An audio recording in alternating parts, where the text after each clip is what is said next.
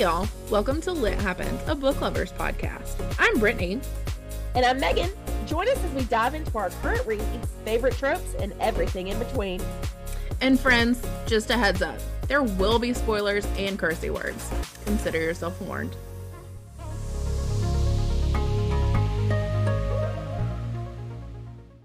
Hey guys. Hey. Welcome to this week's episode of Lit Happens. Today we're going to be visited by special guest Jessica Leigh to talk about her debut novel, A Daughter Forged in Fire. I know I have mine right here with me too. It's just so pretty. It is. It's beautiful and it feels so nice. I just love it.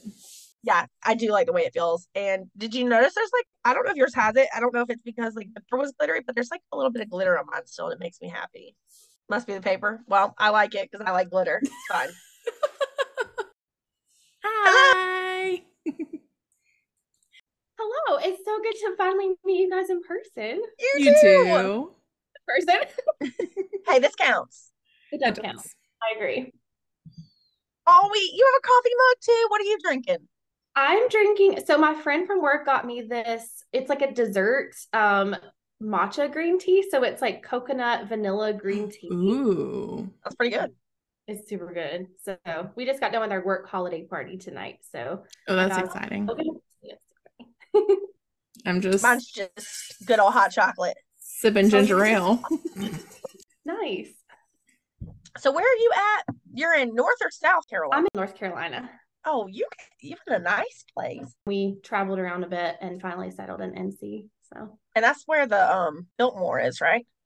It is. I still haven't been. I mean, we've been to Asheville, but I haven't been to it, and I want to, especially at Christmas time because I heard it's beautiful.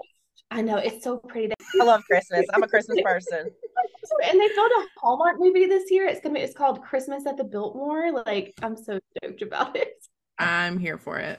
I don't watch Hallmark movies unless it's Christmas, and then I'm all for them. Yeah. Otherwise, it's hey everyone, unless it's Christmas, and then it's Happy Christmas movies on Hallmark. So yes. Well, that's just I always tell people, I only read fantasy, right? I'm not trying to read the real world because that is not how relationships work out. Okay, so I don't want to read about it. If it's in a fantasy setting, all bets are off, and I believe it. That's how I was. I recently just branched over into contemporary, but that's honestly how I was for a long time. I would pick up a book even that was supposed to fantasy marketed, and it would say something she was going to school at this college, and I'm oh nope, can't do it unless it's a school of magic or a school of high druidic arts. No. Yes. But recently I've kind of branched over into fantasy and into contemporary, and it's been good. Brittany can talk to you about those. I read everything. Same. I'm a sucker for small town romance and sports romance. Hockey romance. Yes. Oh my God, yes. You just can't. There's no other brand of contemporary romance that hits quite like hockey romance. Yep. Oh, love it. Brittany, is that why you entered to win those tickets to that hockey game? Maybe, but also I just think it would be fun to watch people beat up other people. Hockey games can get pretty interesting for sure. I'm excited about this, you guys. This is the first time I've ever done anything like this. Well, it's not the first time we've done it, and I'm still so awkward. So sorry. That's just how we live our lives. It's okay. I feel like a little awkwardness is healthy, right? It is. No one can be that normal.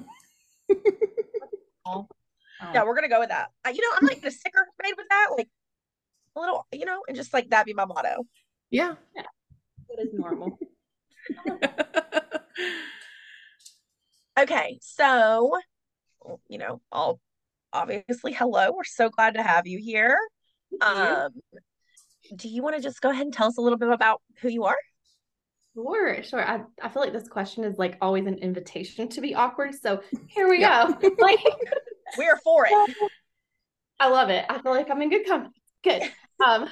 So I am obviously an author, very new to the industry. So this is a debut novel that I just put out.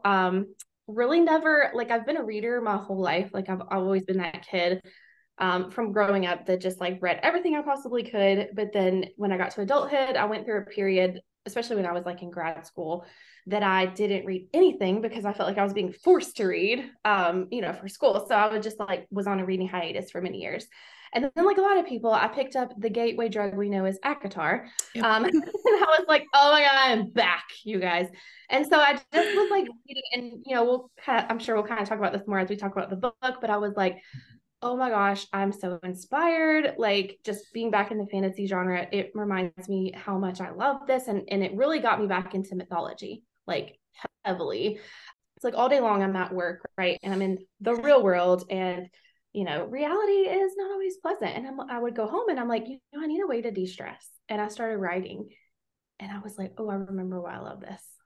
So it was a really good moment when that clicked. So I'll say that being a writer is kind of just part of this multifaceted persona that I found myself in. So I love it. But I'm a dog mom, I'm a cat mom, and yeah. What kind of dog and Yep. cat? I was gonna say they were just in here. He's a little gray cat. His name's Binks, and he's precious. And then we have a senior dog. We've had him. My husband and I have had him for like, I want to say he's 11 this year, so about 11 years. And we love him. His name is Remus, and he's like like Lupin Remus. Is that why y'all named him that? Like Remus and Romulus from mythology, of course. Gotcha. From Roman mythology. So yeah, they're good babies. I have 3 cats and 3 dogs, so. Oh, nice. Gosh, yeah. I would love that, to just live in a house where I'm just surrounded by all the animals. Like that's my dream. That's my goals. Yeah. 2 of mine are Great Pyrenees, so they're huge. You are literally surrounded by them. Amazing. Yes. But if I ever need a weighted blanket, like, being really anxious, they just come and lay on my lap and it's perfect. Built-in weighted blanket. I love that. Yeah. So tell us also really quickly what formats A Daughter of Fortune and Fire is available in and where we can find that. Yeah, so it's available in paperback or ebook, and pretty much wherever books are sold. So Amazon is where the Kindle version is. If you're on Kindle Unlimited, it's available on Kindle as an ebook, and then for purchase, pretty much anywhere you can buy a paperback. So Amazon, Barnes & Noble, Books A Million, Walmart, Target, online, all the things. And then recently, I've been able to partner with some local indie bookstores in North Carolina and Tennessee. So in a few select bookstores, it is there as well, and on indiebound.org. That's awesome. The ones you partnered with, like locally, that you haven't, do you like pop in and do that whole like secret sign thing ever? I do. So it was like the trippiest thing when I first got to do that. So one of the largest bookstores here in Asheville, it's an independent bookstore. It's been here for years. It's called Malaprops. And I love them so much. I've been a patron of theirs for a long time, even before I lived here. And I went in and just was kind of looking around the fantasy section, was able to network with the book buyer. And he's like, yeah, you're local. We'd love to carry your book. So they bought a couple copies. I went in and found them on the shelf, and just that moment of like seeing them on the shelf, pulling them off, I walked to the front, super awkward style, and I'm like, I wrote this. Can I like write my name in it? They're like, you mean sign it? I'm like, yeah, that. He's like, oh, we'd love to. We'll just slap an autograph copy sticker on the front of it. I'm like, and then I go back and they both sold, and I'm like, wow, this is crazy. So yes, I've had that opportunity a couple of different times, and it's been really good. That's so exciting. That is. So I love that. It's so fun. I was like, what was it like when you walked in and saw your book on the shelf? Like, I feel like that's just got to be so surreal. It really is. And it's interesting. So when you're so there's like a whole online formatting for buying books that really helps support indie bookstores called indiebound.org. And so a lot of the indie bookstores actually use it as their primary search engine built into their own websites for ways that book buyers can still purchase online and support local. And so once I listed it on IndieBound, it actually opened the door to have it stocked in a lot more indie bookstores than just originally me networking. So it's kind of one of those things that I go into a store and like, maybe it's going to be there, maybe it's not. So it's like a fun little game of like, let's go check and see if my book's on the shelf. So it's been a really cool experience to have that partnership. That's neat. That's like a built-in game, like everywhere you go. How fun. No. It's like, where's Waldo, but where's my book? Look. I know. It's really fun though. I'm so humbled and grateful to have that partnership. and this was not a question that we wrote. Sorry, I just thought about it. So to put you on the spot, my bad. But Brittany and I were talking about this before about like how much we like the way like your book feels and it's beautiful and like, so like how did you come across like making the, what's it called? Like the cover? Like How did you literally how it feels. It feels so nice. Yeah. Oh, I was But also like how did you come up with the, oh, you can't see, it's blurred, but like the artwork, is this exactly how you pictured it or so I took forever to pick a cover. I looked through a whole lot of different ones, and I was one of those people originally. I was like, I'm not going to be a person that has like a person on my cover, like a figure. Like I wasn't ever really a fan of that in terms of other books that I'd seen. I mean, some are really great, but I was like, I don't think I'm going to be that person. I really was sort of gravitating more toward the covers that have a lot of different elements, like leaves and flowers and the pretty gold letters and things. But I came across my cover designer, Crayfix Design, and it's the person I worked with there was Joan. She's fabulous. And she had a few like customizable pre-mades just available in her Etsy shop. And that was one of them. And when I saw it immediately, I was like, that's Rhea. Like, that's Rhea. I was like, and there's like a little tweaking I feel like that needs to happen. But it just really hit me. I'm like, okay, the movement on the cover, just like the way that the words flowed in and out, the text with the sound. I was like, okay, I feel like this really kind of encompasses the book. And it was coming out that's fall, so it's like this is it. It I feel is. like that has It's to be a great feeling. gorgeous. It was an awesome feeling. And she was so good of like, she's like, yeah, I'll totally customize it, whatever you want. And I was that person, I was like, I just zoomed in to 500%. And there's like this one thing. And she's like, yeah, I can move that leaf. It's fine. It was wonderful. It was wonderful because I'm just like a smidge OCD. But it was a really good experience. I would highly recommend her as a cover designer. Brittany would have been the same way. Yeah, that's me. Like a 100%. little neurotic, but she's great. But thank you. Like anytime I'm making art graphics like for the show or anything, I send Megan like 17 different options that are basically the same thing with like one letter shifted or like this one thing is a little bit shade of a different color. I'm like, Megan, which one do you like? She's like, they're all the same. They all Like, look the nope. same, like, Stop it. different. At that point, I'm like, I don't care. You just pick. It's fine. I'm good with any of them. And she's like, but they're different. I'm like, not enough. It's not like my husband. I do all my own graphics for my social media and things like that and my website. And I'll send him things while he's at work and be like, what do you think about this? And he's like, am I supposed to see the difference there? Because I don't. I'm sorry. You should just toss them to Brittany. She'll be like, oh, they're different. Yeah, different. There's a new partnership going on here. Yep, absolutely. Can you give us a little synopsis of what this book's about? Absolutely. So this book sort of follows our main character, our FMC Rhiannon, in sort of this coming into herself, coming into her role, self-discovery process of what her magical journey looks like. So she has been raised and has lived in a pretty isolated part of the forest. She's been raised by her grandmother. This story is set in ancient Ireland, so referred to as Era.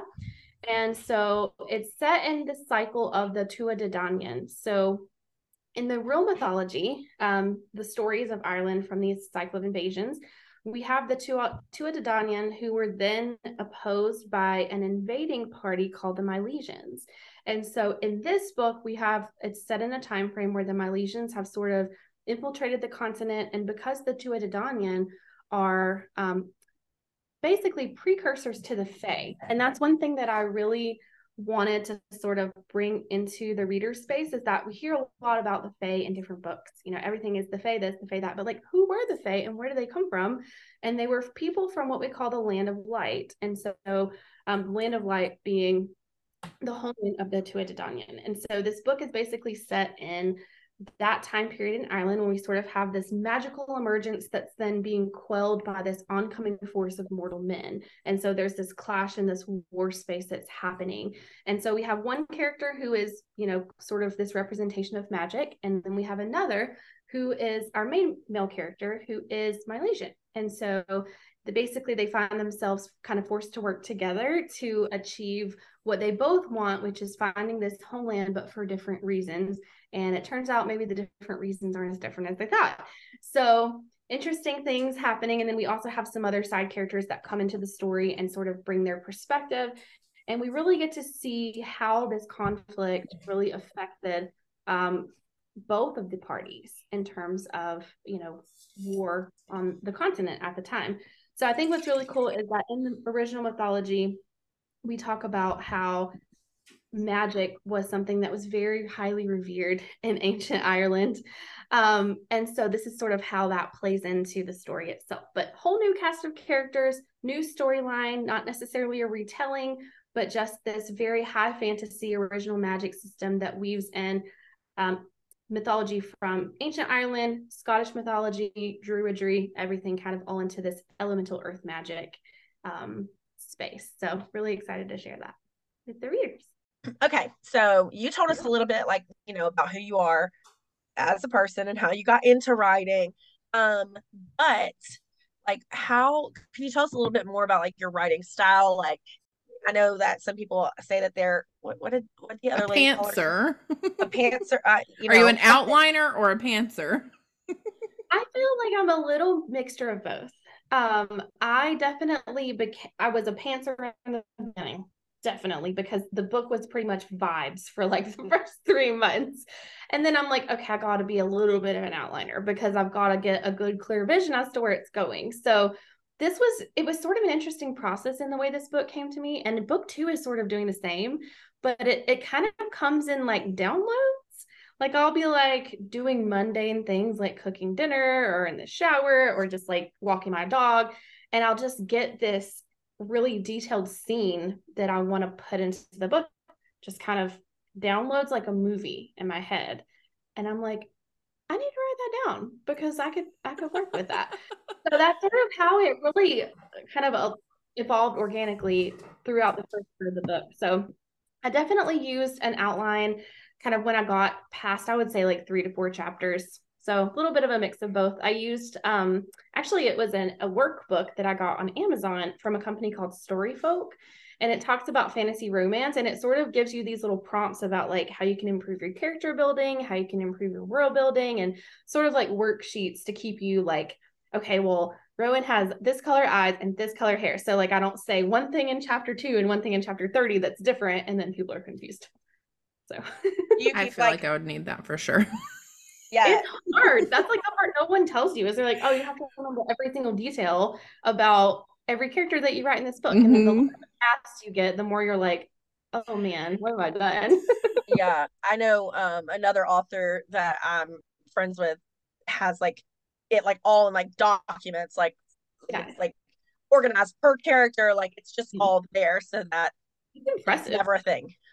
That's impressive. I've definitely made like character sheets since then with like Pinterest pictures and just inspo and things like that. And I definitely was a fan of vision boards during the writing process too. Like I actually have one for Destiny, but I don't want to like show it because it's got big major spoilers all over it. But it was like a huge poster board from like the dollar store that I had basically printed and cut out things and just all over. You could show it. I was gonna say, I feel like Megan's like, let your camera fall. Yeah, you could show it. The video doesn't get seen. It's just me and Brittany. She can close her eyes. Okay, so maybe she doesn't want it anywhere, Megan. No, I can totally. It's like right over in the corner. I'm in my office right now, so it's like right in the corner. Yeah, there's like not terrible spoilers on there, so you'd have to really use your imagination. But okay, here we go. I don't really have that, so it's fine. Okay, here we go. All right, don't laugh at how much it looks like a kindergartner did it. There's our boy, and there's some stuffs. That's so exciting. Our boy. I can't wait. There's our girl. Hold on, here we go. Who's the girl in the middle? With the dark hair. Yeah. That's Anya. That's how you say her name. That's one of I told you that. So that just makes it Ain. It doesn't matter what, it's Ain. Ain. Hey there, Ain.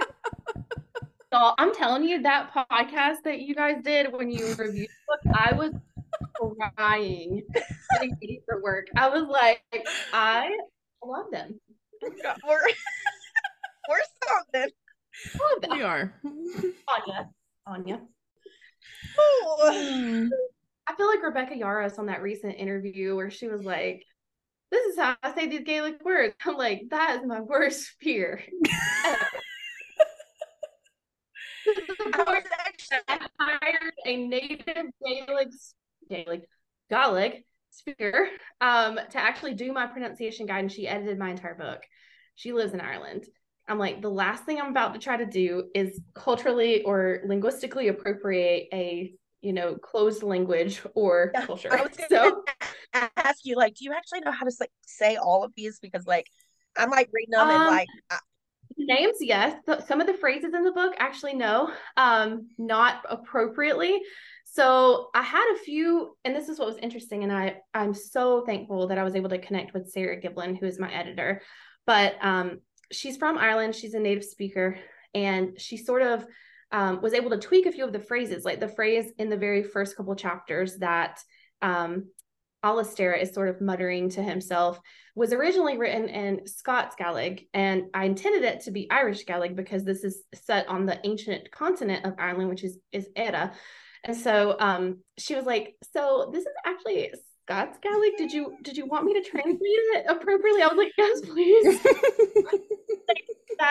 So she's wonderful. She's wonderful to work with.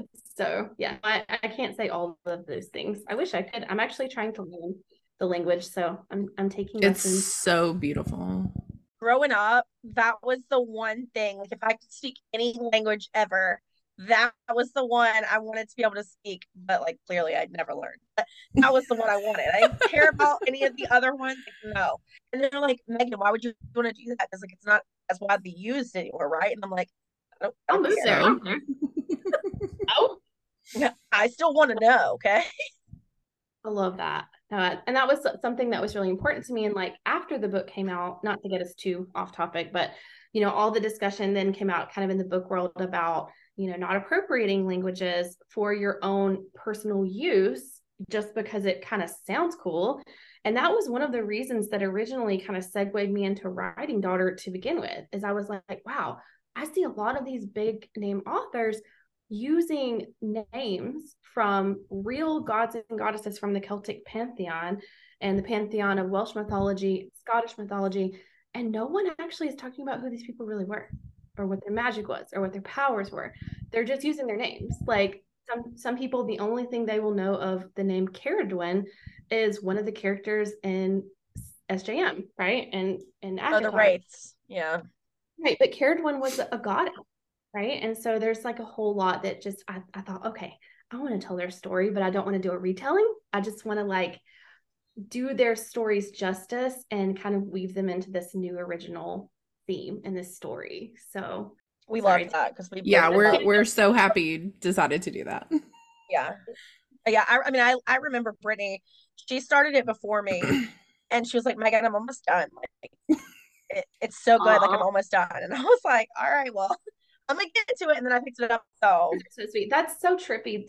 It's just like the thought that this all once lived in my head, and now people are like enjoying it and able to connect with these characters. Like that's just, I'm so grateful. It's just the most rewarding thing in the whole world. I love it. So we know where like the theme sort of the book came from. Where did our main characters come from? Was there any specific inspiration for them and their like personalities? So I always laugh at this because my husband is like, I'm Rowan, right? And I'm like, so it all kind of came from this idea. So I had been tossing around the idea in my head for a while of kind of incorporating characters like in the Tuatha De Danann, or the Tuatha De Danann, which is the mythological cycle of early Ireland, into a story, but I didn't really know where I wanted to go with it. I just knew like I really want to do these characters justice. So my husband and I are sitting on the couch one night, we're just chatting, and he has done blacksmithing his entire life. Like he loves it. It's a really big hobby of his. And he's like, you should write a story. And I'm like, I mean, maybe like I'll get there eventually. It'll all kind of come to fruition if it's supposed to. And he's like, well, what do you think you and I would be like if we were in a story? And I'm like, we're not going to go there. Like, I'm not going to go. He's like, you should write me in a book. It'd be cool. I could be a blacksmith and you could be like some, high elf that has a bow and arrow, because I like to do archery. And so I'm not saying at all. And like when I tell people this story, they're like, oh, so it's you and your husband. It is definitely not me and my husband. Because as soon as I started sort of like the first scene I kind of got downloaded was the scene in the forest. And I say downloaded because again, that's how it came to me. Mm-hmm. The forest where they meet for the first time. She stands up, the leaves are all swirling. She's like holding an arrow. He thinks she's about to shoot him and she shoots someone behind him. And he's like, that's actually really good. You should write that down. I'm like, is that right, person? So it sort of evolved that way. But yeah, just kind of like a mesh of wanting to do justice to the mythology and the magic system, and also having this idea of two people who found themselves sort of swept up into this world. So yeah.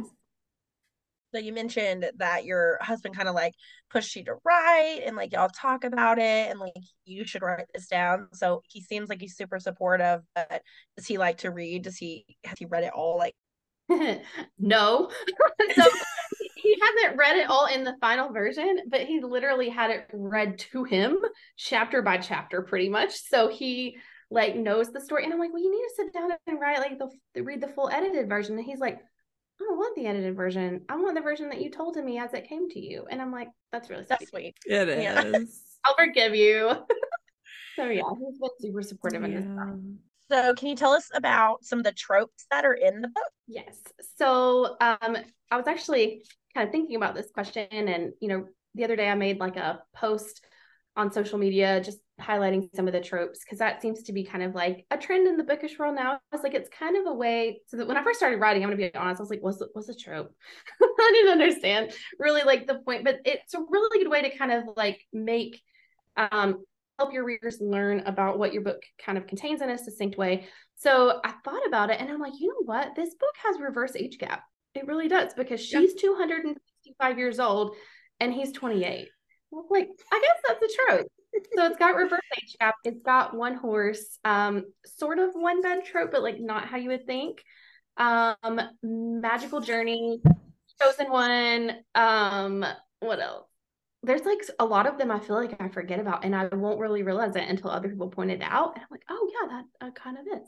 What about you Hidden guys? Like hidden powers, hidden what lineage kind of thing? Yeah, like hidden, I won't say like royalty, but like hidden lineage, hidden powers, the chosen one kind of thing. Well, for two different like it's kind of all over the place. Oh yeah, multiple POV. That was something that also I didn't really intend to do starting out, but Anya got really loud toward the middle of the book, and she was like, "This is my book now," so it was fine. I loved her section though. I mean, as much as you can love, like what happened and everything. I really think, and I've heard that consistently from a lot of readers, is that they were really able to connect with her story and just with the way that she processed her emotions and the way that she's sort of healing. And I don't know, is this spoilers or no spoilers? That's up to you.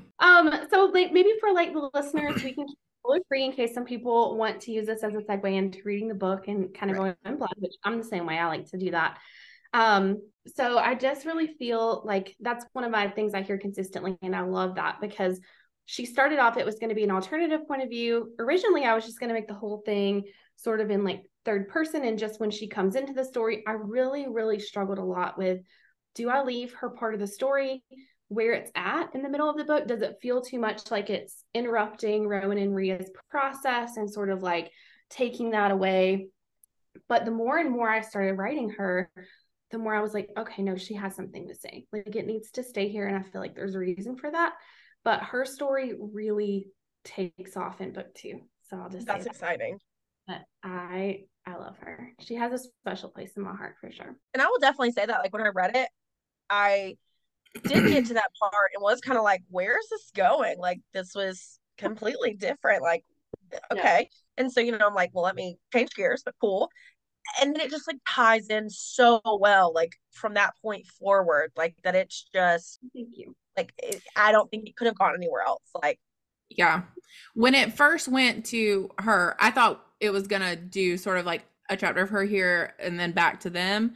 And so like, I was like, okay, that's fine. I'm in this. But then by the time I realized it wasn't that, I was just like, okay, let's hear it, girl. Tell me. Yeah. So I think it was perfectly placed. You. I really struggled with that. And even through the editing process, like my editor, Sarah, was amazing in that she was never one to be like, hey, you need to do this, we need to do that. She's very writer centric. So she was like, here's the options that we have. If you want to make this a little more like what's traditionally on the market, we can go like kind of back and forth POV between Anya and then Rhea and Rowan, or we can leave it as it is and kind of let it unfold organically. And I struggled with the thought of changing it. Like I really felt like it needed to be where it was. And now kind of seeing how book 2 is unfolding in my mind, I'm like, oh, that's why. So I'm excited to share that whenever the time comes. So are we. Thank you. Yeah. I know this is like not in order, but can you just tell us when the timeline for maybe that? So April is going to be the release, April or May. Like coming up, April? Coming up. As much as that gives me absolute hives, our art team will get it in March. So soon. I intended to only take like a month hiatus from writing in between the two, but I ended up taking a little bit more. So my deadline's getting like my word count per day is getting a little bit higher, but it's all good. If I'm not procrastinating, I'm not getting any work done. So if you're like me, that's just gonna help. Like nobody tells you how much it is like juggling with working full time, because like being a professor, I mean, to the point where I'm like computer over here, writing, computer over here, grading papers. And my husband's like, you need to do something not around a screen for like a good minute. Like go outside and touch some grass or something. Like Yeah. it's yeah. But I'm really loving having that outlet still. So it's been really good. I'm on your art team, right? You are. Both of you are. Don't want to be. Yeah. You couldn't kick us off if you tried. And I'll probably be doing more paperback arcs this go around, just because now I'm like more sort of acclimated to the process of book distributing, how to get those, and like the wholesale component of it. That was another thing of like navigating as a new author, was like there's no guidebook, right? Like you have a million options. No one really tells you like what's most beneficial or what's going to work best for you. You just kind of have to figure it out by trial and error. So this time I do anticipate being able to send out a lot more paperback arcs and maybe even some PR boxes. We'll see how it goes. So I'm excited. Yeah, that whole process just seems like daunting and terrifying, if I'm quite honest. It really is. It does. So I had to do so much research, and that's the thing, is like I made mistakes. I learned from those mistakes. I did things I'm like, oh, this actually worked out well. And then there were some things that were like, okay, I would do this a little differently the next go around. So yeah, it was a learning process, but I'm overall really happy with how things turned out. Yeah. I just saw this thing. And it seems like you kind of like, I know you're still like an indie author, obviously, but like you just like have, I don't know, you just seem organized about everything. Like, Thanks. so I just read this thing though where somebody was about to upload their book to Amazon, like to load it for the, I think it's KDP is and something happened and like, there was like an error. And All so that. the Amazon people told them to take it down and redo it. And they got that thing saying like they had to wait a year to load something. And so luckily they got it fixed. But like, could you imagine how, I mean, you would be able to imagine it more than me, but that just seems I think I saw that. It was on TikTok, and if it was the same person that I think I saw, they were mentioning how it caused them to lose over like 150 pre-orders. That's the one I saw. I saw that one.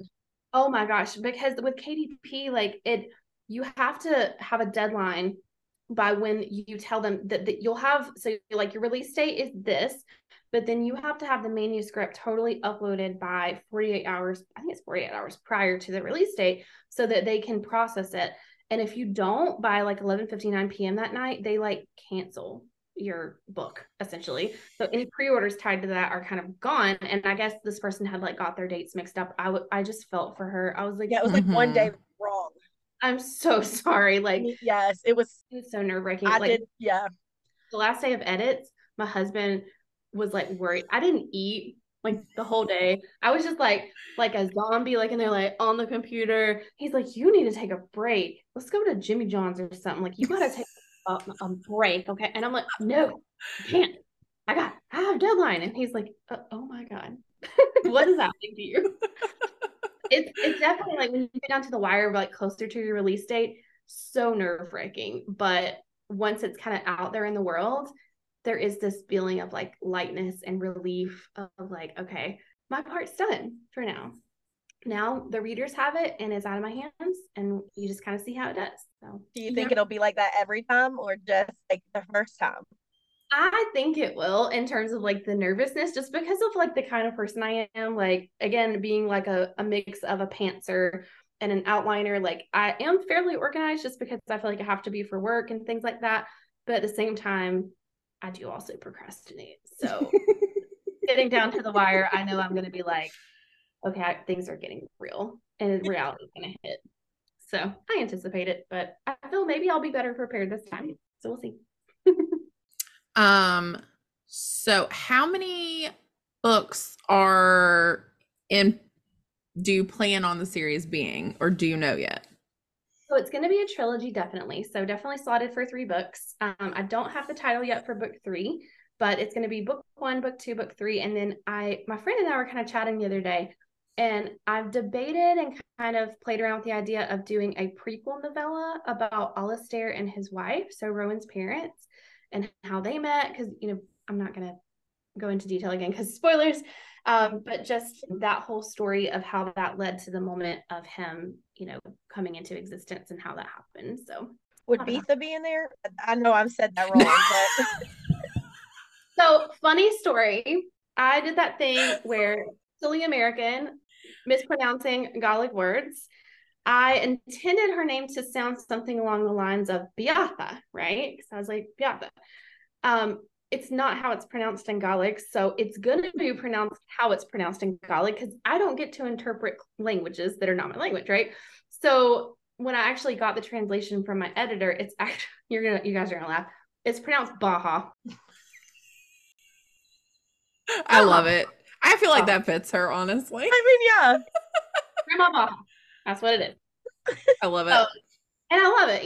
I've embraced each of these guys in their own right and their own personality, but that was so, so important to me, was like to get the language right, to get the culture right, and do that in a way that was like not just another American author appropriating something that I didn't specifically belong to.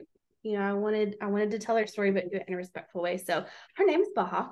I really actually liked how when I was able to, because I translated all of the words from Gaelic to be able to represent kind of what that character stands for or what that town stands for. Originally, I thought it was pronounced Bale, but the town is Balia. So I really loved how that some of the words sort of came out in terms of like, pronouncing them appropriately. It was like Balia. Like, I love that. I love how that sounds. So it was good. But yes, she actually butchering them all. It's okay. Pronunciation guides are important. And I had my proofread that. I'm like, I need you to proofread the pronunciation guide, and I'm doing it wrong. And so that's how I found out about Baja's name. But I don't know if she'll be in it. We'll have to see. I want to know more about her. Yeah, she definitely has a lot of intrigue, I think, and she will be definitely, I will say, a power player in book 2. So without giving too much away in terms of spoilers, and we can talk about this like after conversation stuff if you want, just because you want to know. But for the readers, I think they're going to find that she will be a power player in her own right in book 2. Nice. That's exciting. I'm excited. Okay, so what was the most like, well, what was your favorite thing about writing this book, and like what was like the most exciting? Honestly, so my favorite, most exciting thing, I really feel like, was kind of the moment I realized that the story was going to become more multifaceted than it was. So writing Anya's story was honestly my favorite part in the whole process.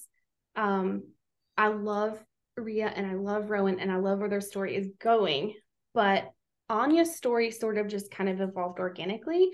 And I think just that moment I realized that, hey, this is going to be a little bit alternative format in terms of traditional POVs and fantasy books, but she has something to say. And the way that I was sort of getting those downloads of you know, the emotion of the character and what her story would eventually evolve to become.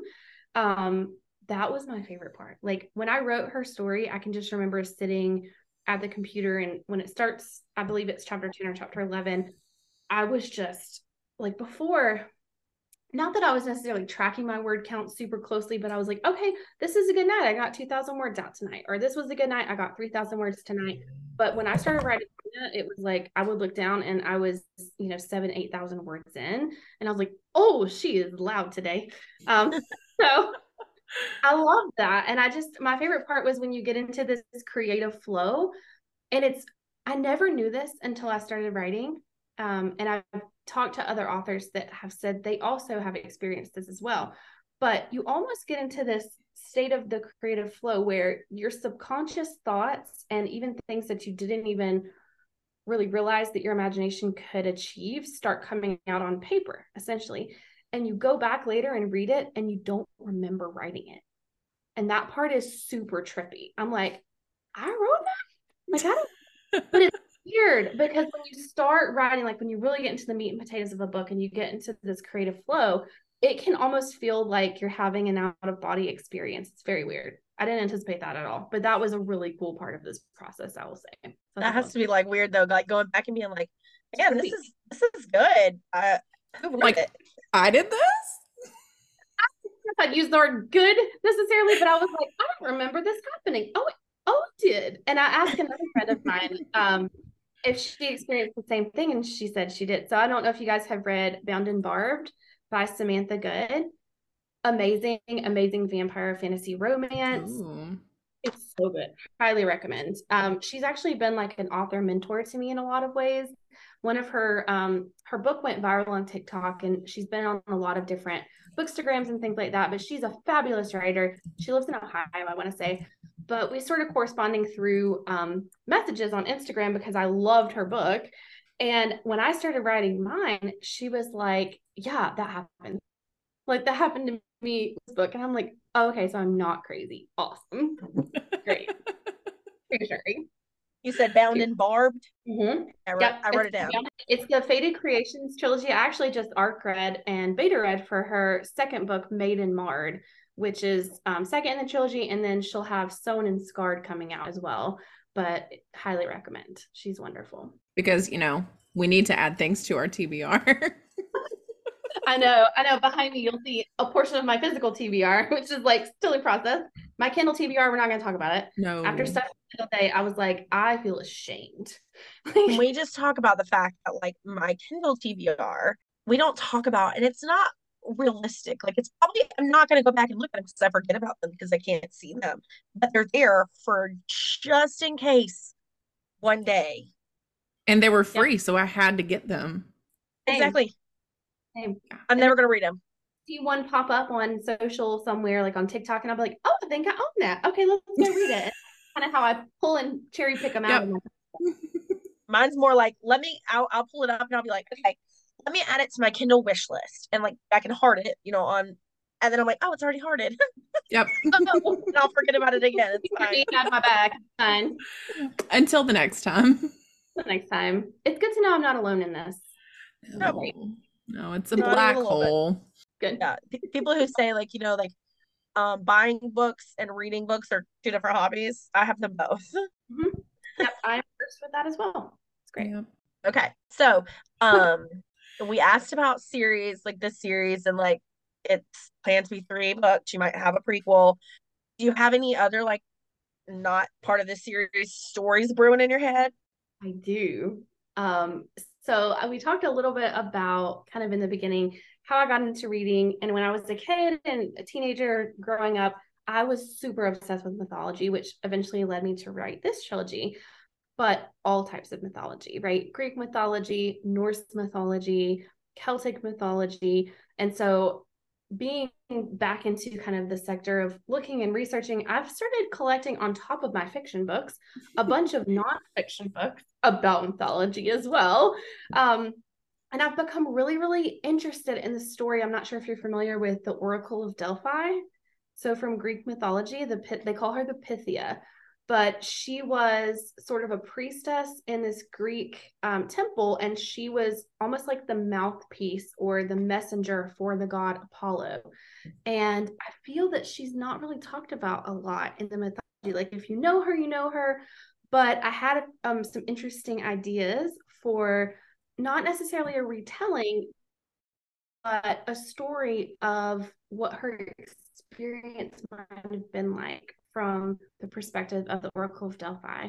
So I don't know it yet if it will be kind of standalone or if it will be part of a series, maybe a duology, but I do have a couple of storylines kind of rolling around in the noggin about the Oracle of Delphi. So That's another exciting. Greek mythology-based story. Thank you. Thank you. I love it. I was at work earlier and like looking through the questions, like trying to like not sound like a bumbling person on this interview, being somewhat prepared. You haven't sound bumbling at all, so Yeah. Thank you. Doing good. It's so funny, like one-on-one conversations, like you never know that I lecture in front of like 30 students for a living every day. Like, what are words? I feel like I could never ever do that. I would just throw up. Here for me, talk in front of a large group than it is a smaller group, like one-on-one or like a group of 2 or group of 3. So I'm glad you guys didn't think I was too bumbling. No, not at all. Appreciate your. No, I just got a new boss at work. It's kind of like a new old boss. Like we've been working together like in the same office for almost 6 years now. And at one point he was technically my boss's boss, but then they like shuffled. But in this 6 years, I have never gotten comfortable with this man. He makes me so awkward. Like the entire office knows he makes me awkward. I told him like 5 times to his face the other day in a meeting how awkward he made me and like make sure to tell him because he goes, well, sometimes you just need to step back from your boss's boss. And I was like, no, it's not that you're my boss's boss, it's just you. It's just you. I feel like Yeah, and that was after I told him that he made me want to curl up in the fetal position and die thinking about doing something in front And of him. quit your job. Yeah, and quit my job. It was great. no, I think some people, you guys definitely don't. It's been super easy to talk with you guys. Y'all are so chill, but you know, some people have like just this high energy about them. And you walk in a room and like all of a sudden you feel uptight and you're like, oh God. Like it's that effective communication component of just like, oh wow, I suddenly feel like I don't know how to speak. Yeah. Stop it. But we've been so excited, like literally since like the first like little bit of communication that we had with you, like and told you like we read it and like kind of started talking with you. We've been so excited to like just get to talk to you. Are excited. You guys are precious. And I really, really love seeing your promote and then like seeing your follower count grow. I'm like, yeah, more people. So appreciate that. Every time we see it, we're like, oh my God, she's so nice. No, I love it. And I feel like in the bookish community, like we have to support each other, you know, like as indie authors, so like no one is going to get the word about your book out there. It is you a lot of times when you're self-marketing and things like that. And when you have someone who's part of just this amazing community that steps in and says, you know what, I liked your book and I'm going to tell people about it. That just means so much. So like anything that I can do to reciprocate that, I'm going to do that because I just appreciate it so much. Like you have no idea. That's why I love this place. Yeah. And that's kind of what we've talked about like the whole time. Like, you know, right now we're doing a reread of Akatar, right? And so our new like in season 2 coming up is gonna have Akatar, but we're talking about it and I was like, Brittany, because you know, we had some authors fill out the form and stuff, and we were like, but when are we gonna fit them in? And so we were like, we need to just come up with like a new time for them to be able to like get shared. So we'll start sharing twice a week because like there's no way we can just focus on this because like the whole point that we started this is to make sure that we were out there to help the indie community because like there's so many good voices out there that get drowned out. And so like obviously we're not like super famous, but what we can do to help, we want to do. Gonna be super famous, okay? Like if I have saying it, everyone's gonna know, right? Like this is all I talked about at my Christmas party today because we have a few people in my department that also love to read, and I'm like, do you guys know about Bookish Podcast? Because it's a thing. Like you should follow them because they're amazing, and I'm gonna be doing an interview with them tonight. And they're like, really? So like, hopefully your follower count continues to grow. That's so Yay, thank exciting. you. All right. Was there anything that on air you wanted to talk about, tell readers about that we maybe skipped over? Missed. Yeah. Let me take a look. I feel like, again, thanks for thinking I'm not bumbling. I felt a little bumbling. No. Like, obviously, I read the book. Like, like, kind of like having that like extra knowledge. Like, I knew about the. I'm not even gonna say it. Those people. To That it. sounds terrible. Uh, You the can say pre-Fae Tua. people. I knew about them, but I didn't actually know the Milesians were real people. Were. So interestingly enough, a lot of what you hear in chapter, and I actually really did want to talk about this because that, again, nerd mythology. What you're reading in that part where Rhea is in the cabin and she's reading the chronicles of the Tua Dodanian, what you're reading is actually the ancient cycle of when the Tua first came to the continent of Ireland and their conflict with a race of people called the Fomorians. I do know them. The Firbolg, yep. So if you remember Balor, who is a character, the one who gets kind of in the story that she's reading, the Nyknevin sort of banishes him to the bottom of the sea. That actually happened in the real mythology, and it was done by a character named Lugh. It looks like it's Lugh, but it's Lugh, who is the basically a representation of Rowan. Rowan is a descendant of Lugh, and so a lot of that mythology is going to reappear in book 2, and so it'll sort of all tie in. So not necessarily spoilers, because I don't think maybe a whole lot of people are going to understand the real significance and symbolism behind Lugh's role, but Lugh was a high king in the Tuatha De Danann legends, and so there's like a whole lot of things that happen with that story. But so that retelling, that Chronicles of the Tuatha, was basically recalling their first conflict with the Firbolg, or with the Fomorians. And then they lived on the continent sort of in peace for a few thousand years. And then the Milesians came. And they say that in terms of like the research that they've done, that the Milesians might have originally come from what is modern day Portugal or even Spain. And so it's pretty interesting to see kind of that mix of cultures. And I was watching it, don't ask me why, but I was watching an episode of Ancient Aliens the other night.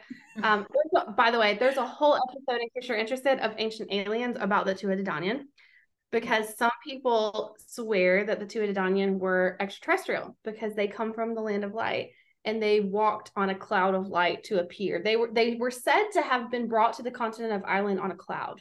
So do the math on that one. Don't know what that means. But eventually they went to live under the hills when they were then banished by the Milesians, because ultimately they were defeated by the Milesians. And so they went to this other realm. She's like, what?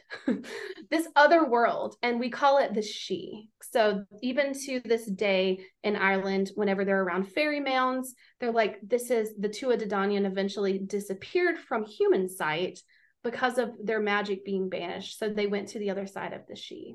Pretty interesting stuff, but there's a lot of underwritten details of mythology that are sort of woven through this story. So I really love that. Is the She like part of Under the Hill, or are they separate? Yep. So essentially it's the same thing. So they called them like the people of the mounds or the people under the hill. But what they really think happened is that they basically jumped dimensions, and they still exist to this day in the land that we can see with our human eyes, but we can't see them unless they want to be seen. So if you've ever heard people talk about a fairy sighting or a fae sighting, there are certain parts of Ireland where that is still very heavily feared as being something that can happen to you, right? Like, even, don't be in this area too long because you might be taken by a fairy, or, you might take me. But yeah, so I just think it's so interesting sort of to see that interwoven in. So book 2 and book 3 are really going to dive way more deeply into the mythology, and you'll really see a lot of those legends come out more so in the storyline. So I'm super excited about that. Me too. Yep.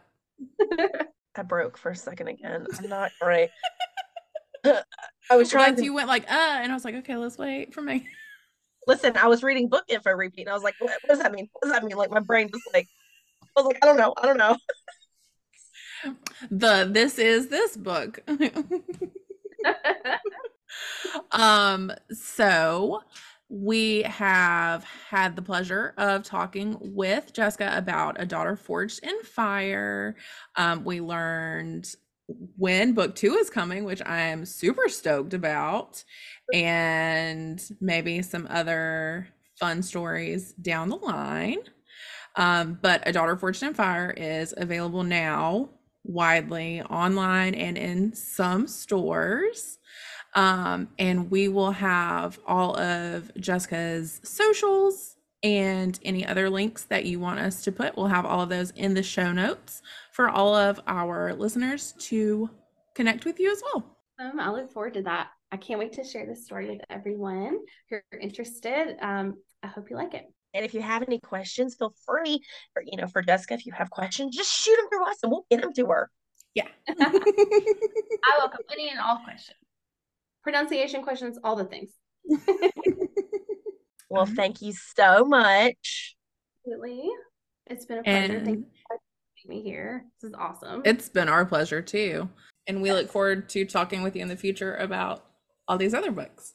Yeah, I know. I'm absolutely excited to share everything with you guys. So thank y'all for having me on the show. And this is awesome. I'm so stoked. Thank you. Bye. Bye. Okay. We're the weirdest. It's fine. I'm weird. I'm telling you, like normal's not real.